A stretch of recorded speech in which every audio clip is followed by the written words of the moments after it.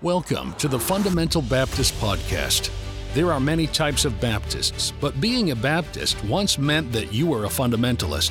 Over the years, many Baptists have strayed from the fundamentals and thus attack those who remain true to the faith. This podcast will address the issues surrounding what it means to be a fundamental Baptist. Somebody said, Brother House, fundamentalists are changing, aren't they? No, fundamentalists don't change.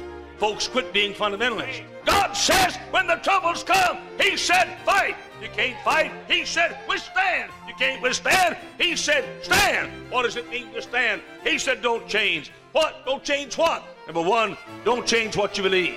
Here we will reason concerning the Scriptures about the doctrines we hold dear. We believe in souls being saved, lives being changed, and Bible doctrines being strengthened by the Word of God. We believe in the local church, soul winning, missions, and everything taught in the King James Bible. I thank God tonight for this wonderful Bible.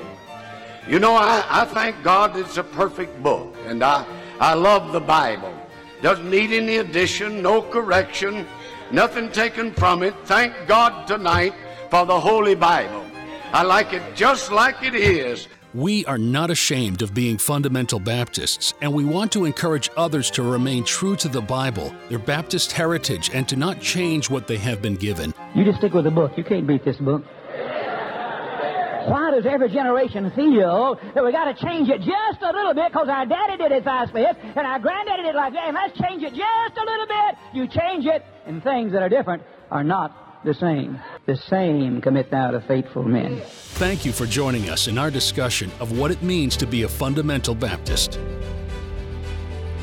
Hello, welcome to the Fundamental Baptist Podcast. We're glad you're here, and I'm here with a guest, a friend, an old friend, Missionary David Maskey, missionary to Port Harcourt in Nigeria, and we have been friends and supported them way back on their first going to the field. So I appreciate the Maskeys, and they are back on a furlough and getting ready to go back. So I want to do a little interview with Brother Maskey. So just started from the beginning. Where are you from? When did you get saved? Tell me that. Well, I was saved as a 10-year-old bus kid back in Mansfield, Ohio, Mansfield Baptist Temple. Awesome. And who was your bus worker? Who helped reach you? Well, one of the bus drivers was my wife's father, and so him and my wife came and visited me while on the bus route. Awesome. So when did you feel the call to ministry? How did that happen?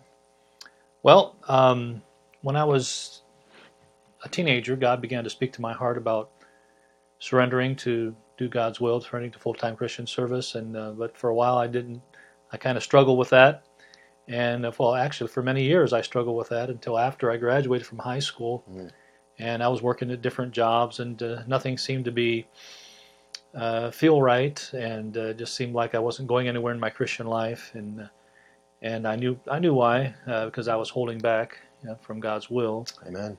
And so finally, when I was about 22, probably that was 1983, summer of 1983, I went forward and surrendered to do the will of God. And then that fall went off to Bible college, Howells Anderson College.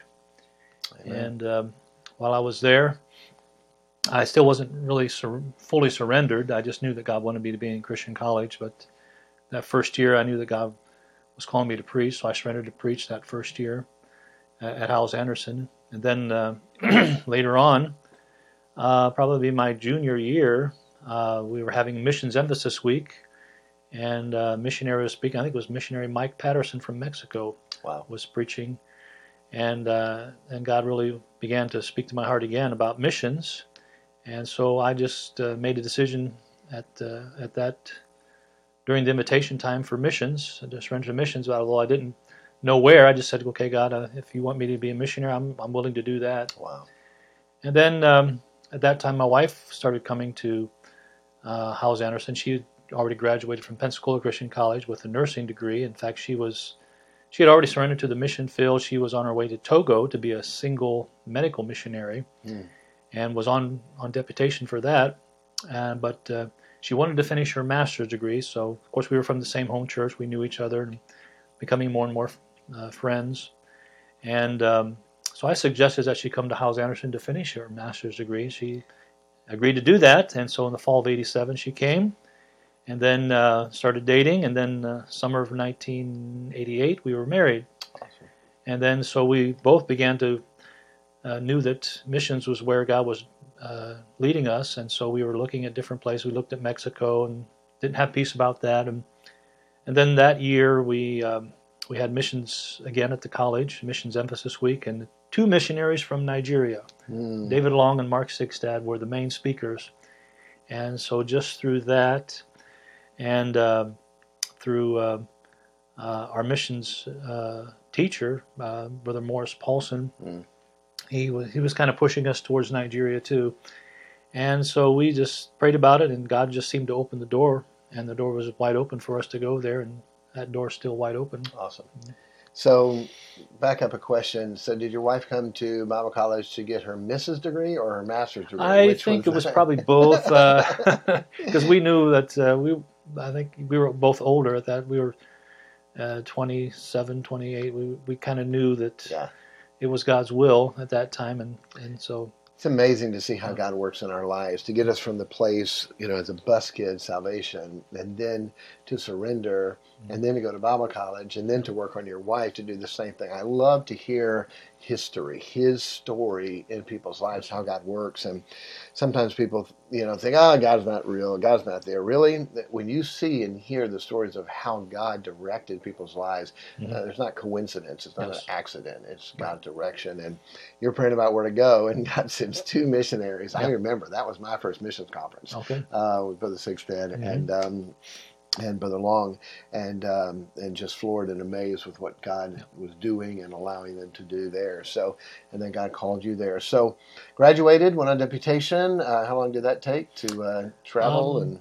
Well, 3 years of full-time deputation. We probably had about a year of part-time deputation. I was still at school that time, still finishing up our master's degree. So, I would say probably 3.5 years. Right. Probably. So, did you go on a survey trip? How did you pick the city in which you landed?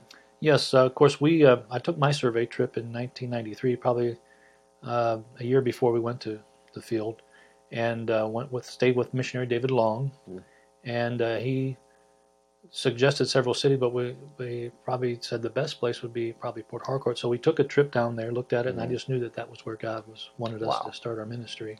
Wow. And it was a city of about, the surrounding areas, it's about 3 million people, a very large city. It's the center of the oil industry, so there's a lot of companies there.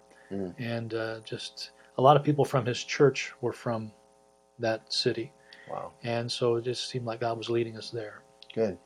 So got on deputation, made it over there. What was it like? Culture shock for you, your wife? Did you have any children yet? Just getting in the country, getting set up. What was that like? Well, we went to the field in July of 1994. We had 3 children, 3 and under at that time, our 3 oldest. Wow. And so we stayed the first 6 months. 3 children, 3 and under. Yes, that was an interesting. Moved everybody to a new country, a new continent to start to work for God. That was a very interesting plane ride on the way over, so it wasn't easy. But for the first 6 months, we stayed with missionary David Long, and that really helped because I had never started a church before, never pastored before, and so I really learned a lot from him, and used what I learned from him to start our church there in Port Harcourt. Awesome. And so that really helped us, I think. So where did you start? How did you start the church? How did that go? Well, while we were staying there with Pastor Long, I would take trips back and forth to Port Harcourt, looking for different places, and took several trips before we finally found a place. It was kind of a duplex, had a large living room area that we could hold services in. And so that seemed like the ideal place, and so and the rent was decent, and so that's what we did, and got that ready, and moved our family there, and held our first service on January 29th, 1995. Wow! Had 53 people there. 53 people on the first Sunday in your house, in the living room of our house. Wow! And 26 of them came out to receive Christ as their Savior. Wow. So, and that's the kind of results we've been seeing since. Or when you have something like that, how much and you know the work and labor and stress and cleanup and all that goes into that. But when you get done with that service, how do you feel? Just, I mean, knowing that this literally almost decade of Bible college and deputation, training and mission work and all that, because you went to college in what year? I started in 1983. Started in 83. Finished in 91 with the master's. Started the church in 95. Crammed it all in 8 years. So. Yeah, but I mean, this is a 12-year from the start of Bible college to starting a church. Actually, yeah, yep. Wow. So what does it feel like when you get done with that going, wow, God used me. God had a plan. This worked. Wow, 26 people. Oh yeah, it was really just awesome. I never thought that I would ever be able to do something like that, and but I just knew that God was in it, and He was doing it through me, and we were just instruments that He was using. Amen. So, give us sort of the history. I know you've been there how many years now? 28 years. 28 years. Mm-hmm. 28 years. 28 years. Yeah. In Africa, in Nigeria. How many times have you had malaria? I've lost count, but it's about, I probably get it once or twice a year. Wow. But it's pretty common there. It's like getting the cold or the flu, You just take the drugs and you get over it. So it's pretty common. Wow. So give us some of the history of the churches as far as numbers, big days, averages, and then after that we'll talk about starting the other churches and Bible institutes and all that. So okay. Well, our first church plant it grew quickly. Our first anniversary we had 350, and it continued to grow there in the house. We were there in the house for 10 years. Okay, people will ask, how do you fit 350 people in the house? So tell what you did in the front yard and backyard and services and all. Wherever we could find a space, we put a bench or a chair, to put somebody. We had almost all the downstairs part of our house. It was a 2-story house. And the living room had large sliding glass doors. We can open those up and out into the front yard. And so we put out canopies and benches in the front yard, and could sit a lot more people out there actually than the inside. And then we had the side. We put benches on the side and put speakers out there so they can hear. The backyard was for the children's church, and there was also a small little building out there they called the boys' quarters. We used that for Sunday school classes. And we've had as many as 900 people there in our house and in the canopies, under the canopies. Wow. And then finally in about 2002, we were able to buy property and about a mile from their first location and build a building there. And the present building we're using now it's a 2-story building. And we moved there in January of 2005, held our first service in there. We've been there ever since. And the most we've ever had there at that location was 1,500. I think it was on our 20th anniversary service. Beautiful. And so it was really a blessing, the building that God gave us there. COVID has messed up the world and churches, but pre-COVID, what are you averaging every week? How many people are coming to services there? Okay. Pre-COVID, we were averaging, the highest we were averaging was 680 there at the main church every week, and so a lot of people saved every week. Awesome. So what language do they speak in Nigeria? Well, I've been speaking it to you all this time. It's an English-speaking country. Isn't that a blessing? Yes, it is. Yes, Nigeria was a British colony formed in 1914. And they gained their independence the same year I was born, 1960. Wow. In fact, the day after I was born is their Independence Day, October 1st. And so they kept English as their national language. It's taught in all the schools. So most Nigerians can read, write, and speak English. Yes. Amen. I've been to Nigeria and love the place and love the people. And we had 3 or 4 missionaries we support there. And it's amazing how open and beautiful people they are. I know for a while they got a bad rap with all the email scandals and things. And that's just a small group of people. Some of the people are just wonderful people that just need an opportunity to hear about the Lord. So, okay, so you have your church and base. Is that it? Just part of Port Harcourt? Is that all you're going to reach, or what else has God done there? Well, we have a Bible Institute. We started in 1996, and we have about 35 graduates now from that. Wow. And our first graduate, his name is John Abili. He went out from our church and started another location in Port Harcourt called Eagle Island, and he started the Eagle Island Independent Baptist Church in 2005, and doing a great job there. They've Awesome. They've had as many as 400 Wow. in a service. He had a couple setbacks, but still doing a great job there. And that was 2005. Then we started our third church plant in 2012 in kind of a village that's outside of Port Harcourt, but still considered part of the city. And it's called Igrita Independent Baptist Church. And another one of our graduates, his name is Elvis. He doesn't sing, though. He's Pastor Elvis Owajero, and they're doing a great job. He's had some trials. His wife died giving birth to twins, and the wife and the twins both died. So this happened in 2017. So he's struggled through that, but now he seems to be doing okay now. And that was 2012. Then 2015, we started the Omoke, the village of Omoke, Independent Baptist Church, about 2 hours from our first church plant.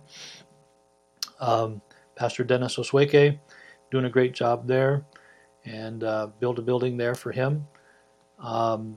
Somebody donated the land for us to start a church there, so that was a blessing. That was our fourth church plant. Then Brother Abili, our first church plant, and Brother Dennis, their church started a church. So 2 of our church plants have now started church plants. Awesome. And that was in 2017. They both started a church. One is in a village called Auca in another state, probably about 3 hours from our church, more like 4 hours from our church, our main church. And then another one started by the Omoke Church in the village of Ohoda. So that makes 5 and 6. And then we started another church in Yenagoa, which is in the neighboring state. And a lot of our people were from that area, from our church, and they were begging us to start a church there. So finally got that church started in just last year, November of 2021. We just started that church, and he's doing very well. Pastor Uzi, B.A., and just doing a great job there. They're already averaging 50 or 60. Wow. Then another one of our Bible Institute students started a church in a village called Andoni. The only way you can get to Andoni is by boat. Wow. So it's one of those villages that's surrounded by rivers, so you have to get there by boat. And he's doing fairly well there also. And so that makes 9. I think I didn't leave anyone out. So we still started a total of 9 churches. Praise the Lord.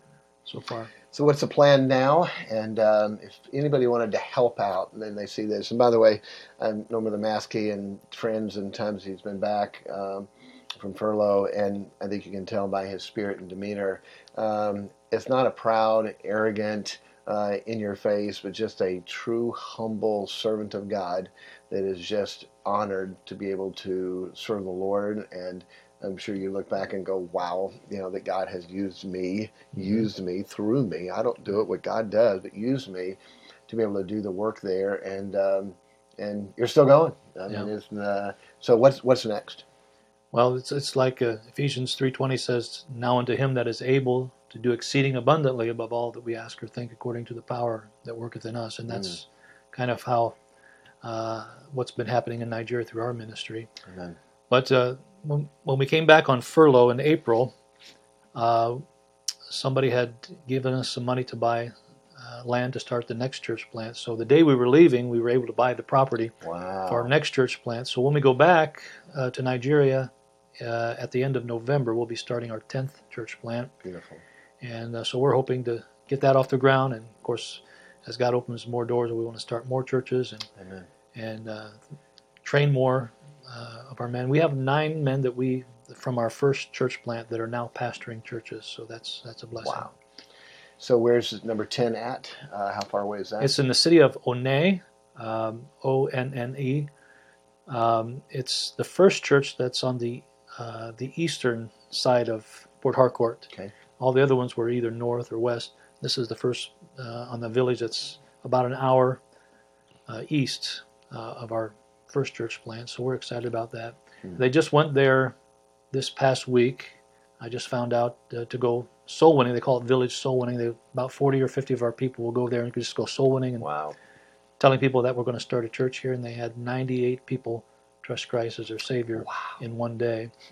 So that I just heard about that. Wow, so that that's was a blessing. exciting. Ready to go. Oh yes, that church is going to So, be ready. what would it take to buy land for a church plant? I know you already have the one for the next one, but then also funds to build a building. What would that cost over there to do that? In Nigeria, about around $30,000 to buy the land and get a building that's big enough to start a church in. Wow, $30,000 to buy the land and build the building. Right, about 30,000 more or less. Yeah. And so you already have the land, correct? Right. How much to build the building? So another 15,000. They give us 15,000 to get the land, and Wow. and of course we build a fence around it. So everyone does that, and then to build a building to start in about another 15,000, and so they've also promised to give that too as well. Wow. So that one's pretty much set. And we also have one of our Bible Institute students that's going to be taking that and helping that one get started. So we're hoping this year, next year, 2023, to get that one off the ground. So if somebody wanted to support you, somebody hears this and go, wow, that's the kind of missionary I would like to support, whether it's $50 a month, or if they say, hey, when you get the next Bible Institute student and you the land and the building, I'd like to help out here. Sure. Where would they go? How would they be able to connect with you, where they could be a part of that ministry? Well, we have an email address. They can contact us. That's probably the best way in Nigeria to contact us. And, of course, we can give them all the information they need and how they can do that. And what's that email address? drmaskey, that's drmaskey @yahoo.com. Okay. drmaskey, Maskey, at yahoo.com, if you'd like to be a part. So, what are you seeing in our country? You come back every few years. What are you seeing in our churches? What concerns you? Do you see a direction shift? Do you see a lack of evangelism or soul winning, or do churches seem stronger, better when you come back? Sometimes when you're in the middle of it and things change slowly, you don't really see it. With you coming back every few years and traveling to some of the same churches and new churches, what are you seeing out there, and any concerns you have? Well, we've been to quite a few churches already this furlough, and a lot of the churches were very encouraged, and they're still standing on sound Bible doctrine and soul winning and missions and getting out the gospel. But on the other hand, there are many that are changing, and that's not so encouraging. And it's sad to see. The music changes and the standards changes, and then they throw out the King James Bible. It's kind of a pattern, First the standards, then the music, or first the music, then the standards, then the King James Bible, and I just hate seeing that happen. And it's amazing. They think it doesn't affect, but look at how many souls were led to Christ before those changes, and then look at the people that were saved after that. Exactly. And they think, oh, it's that form of godliness, but denies the power thereof. We can still feel good about ourselves, and we had a worship service, but seeing what's being done is not. Where's the outreach? Where's the soul saved? Where are the people being and reached? then the bus ministry goes by the wayside, and then the soul winning, turns into visitation instead of soul winning, and then it's just the evangelistic part of the church it goes down.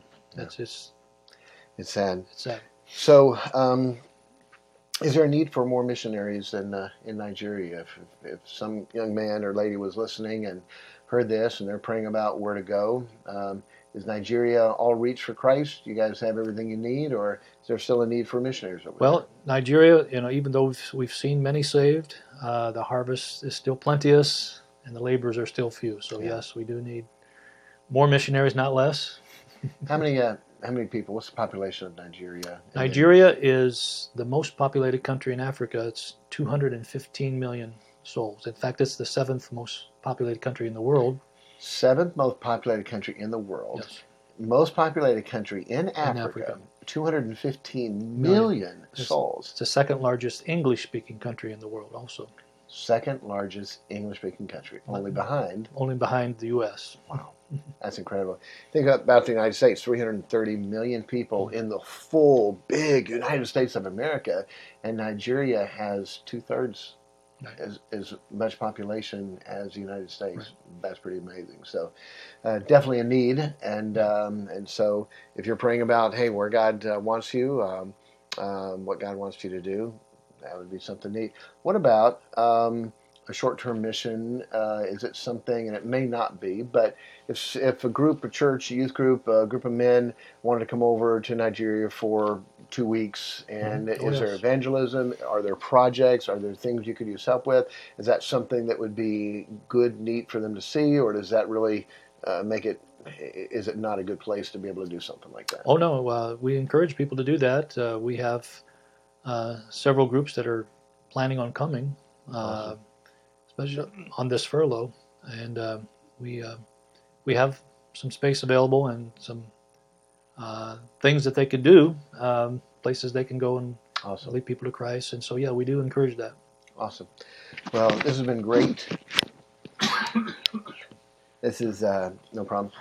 Ezra, if you can check that out. I coughed earlier too. I don't know how much it got in there, but Ezra, it's 24 minutes in. I'll message you that. So, Maskey, it's been great. Thank you for taking the time to do this interview.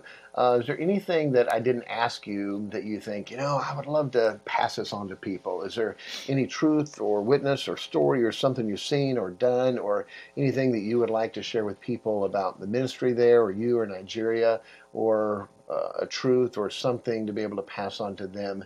Anything I didn't ask you think would be helpful?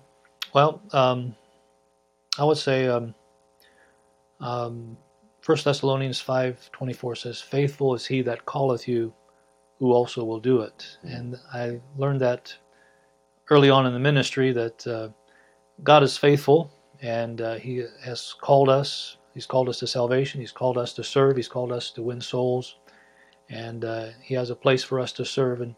And He has called us to Nigeria. But the good thing is that God will do it through us. Amen. And we just have to allow Him to do that through us, and just be submissive and surrendered to Him, and let Him do it through us. And because when I went there, I said, Lord, I can't do this. I don't know anything. I don't know what I'm doing here, and you're going to have to help me. And He did, and Amen. He has done. He wanted to do it even more than we did. And now you're the veteran missionary. Right. You've been there 28 years. You're starting now 10 churches, and now get to help and direct and answer other people's questions. And when you go over there humbly, like, God, I don't know how to go out or come in. I don't know what to do. And when God sees that heart and spirit, okay, good. Let me help you. Let me do it through you. And can you imagine? I don't know how much you think about this, but I get choked up just thinking about how many people are going to be in heaven that we've gotten to touch and talk to and reach and lead to Christ, or people that we taught to lead souls that got to lead people to Christ, or missionaries that we got to support and have a little part in that, what they've gotten to do. And boy, to get to be in heaven and to see all these faces and all these souls and people that were saved and people we never knew or heard or met, and to hear, well done, thou good and faithful servant, from the Lord. Boy, those two things, there is nothing, I don't think, in the universe that can match hearing that from the Lord and then seeing all the people that we had an influence on, and that we're able to help. What a big deal that is. I feel sorry, honestly, for people that either, of course, are not saved, but so many saved people that aren't a part of this, that don't see it. It's no big deal. They don't think about it. They're living their life in this world for this world, and there's really no thought of that eternity or those people, their lives, their souls, or meeting Jesus one day. Well, that's a big deal, and I think especially, where you've been and what you've done and how many people you've helped and reached and where that's gone on from there. Boy, what a day that's going to be in heaven to see all those people that are saved and just in humbly, and that's why the crown goes to the Lord, because only He's worthy. We're not. But God said He called us, and He's faithful, and He will do it. Amen. Praise the Lord. Thank you for that, Brother Maskey, and we are pleased and honored to get to be a part of your ministry in the beginning and to get to support you again, and excited about that. So God bless and thank you. Thank you very much. Thank you for listening to the Fundamental Baptist Podcast. If you have any questions, you can email us at thefundamentalbaptistpodcast@gmail.com.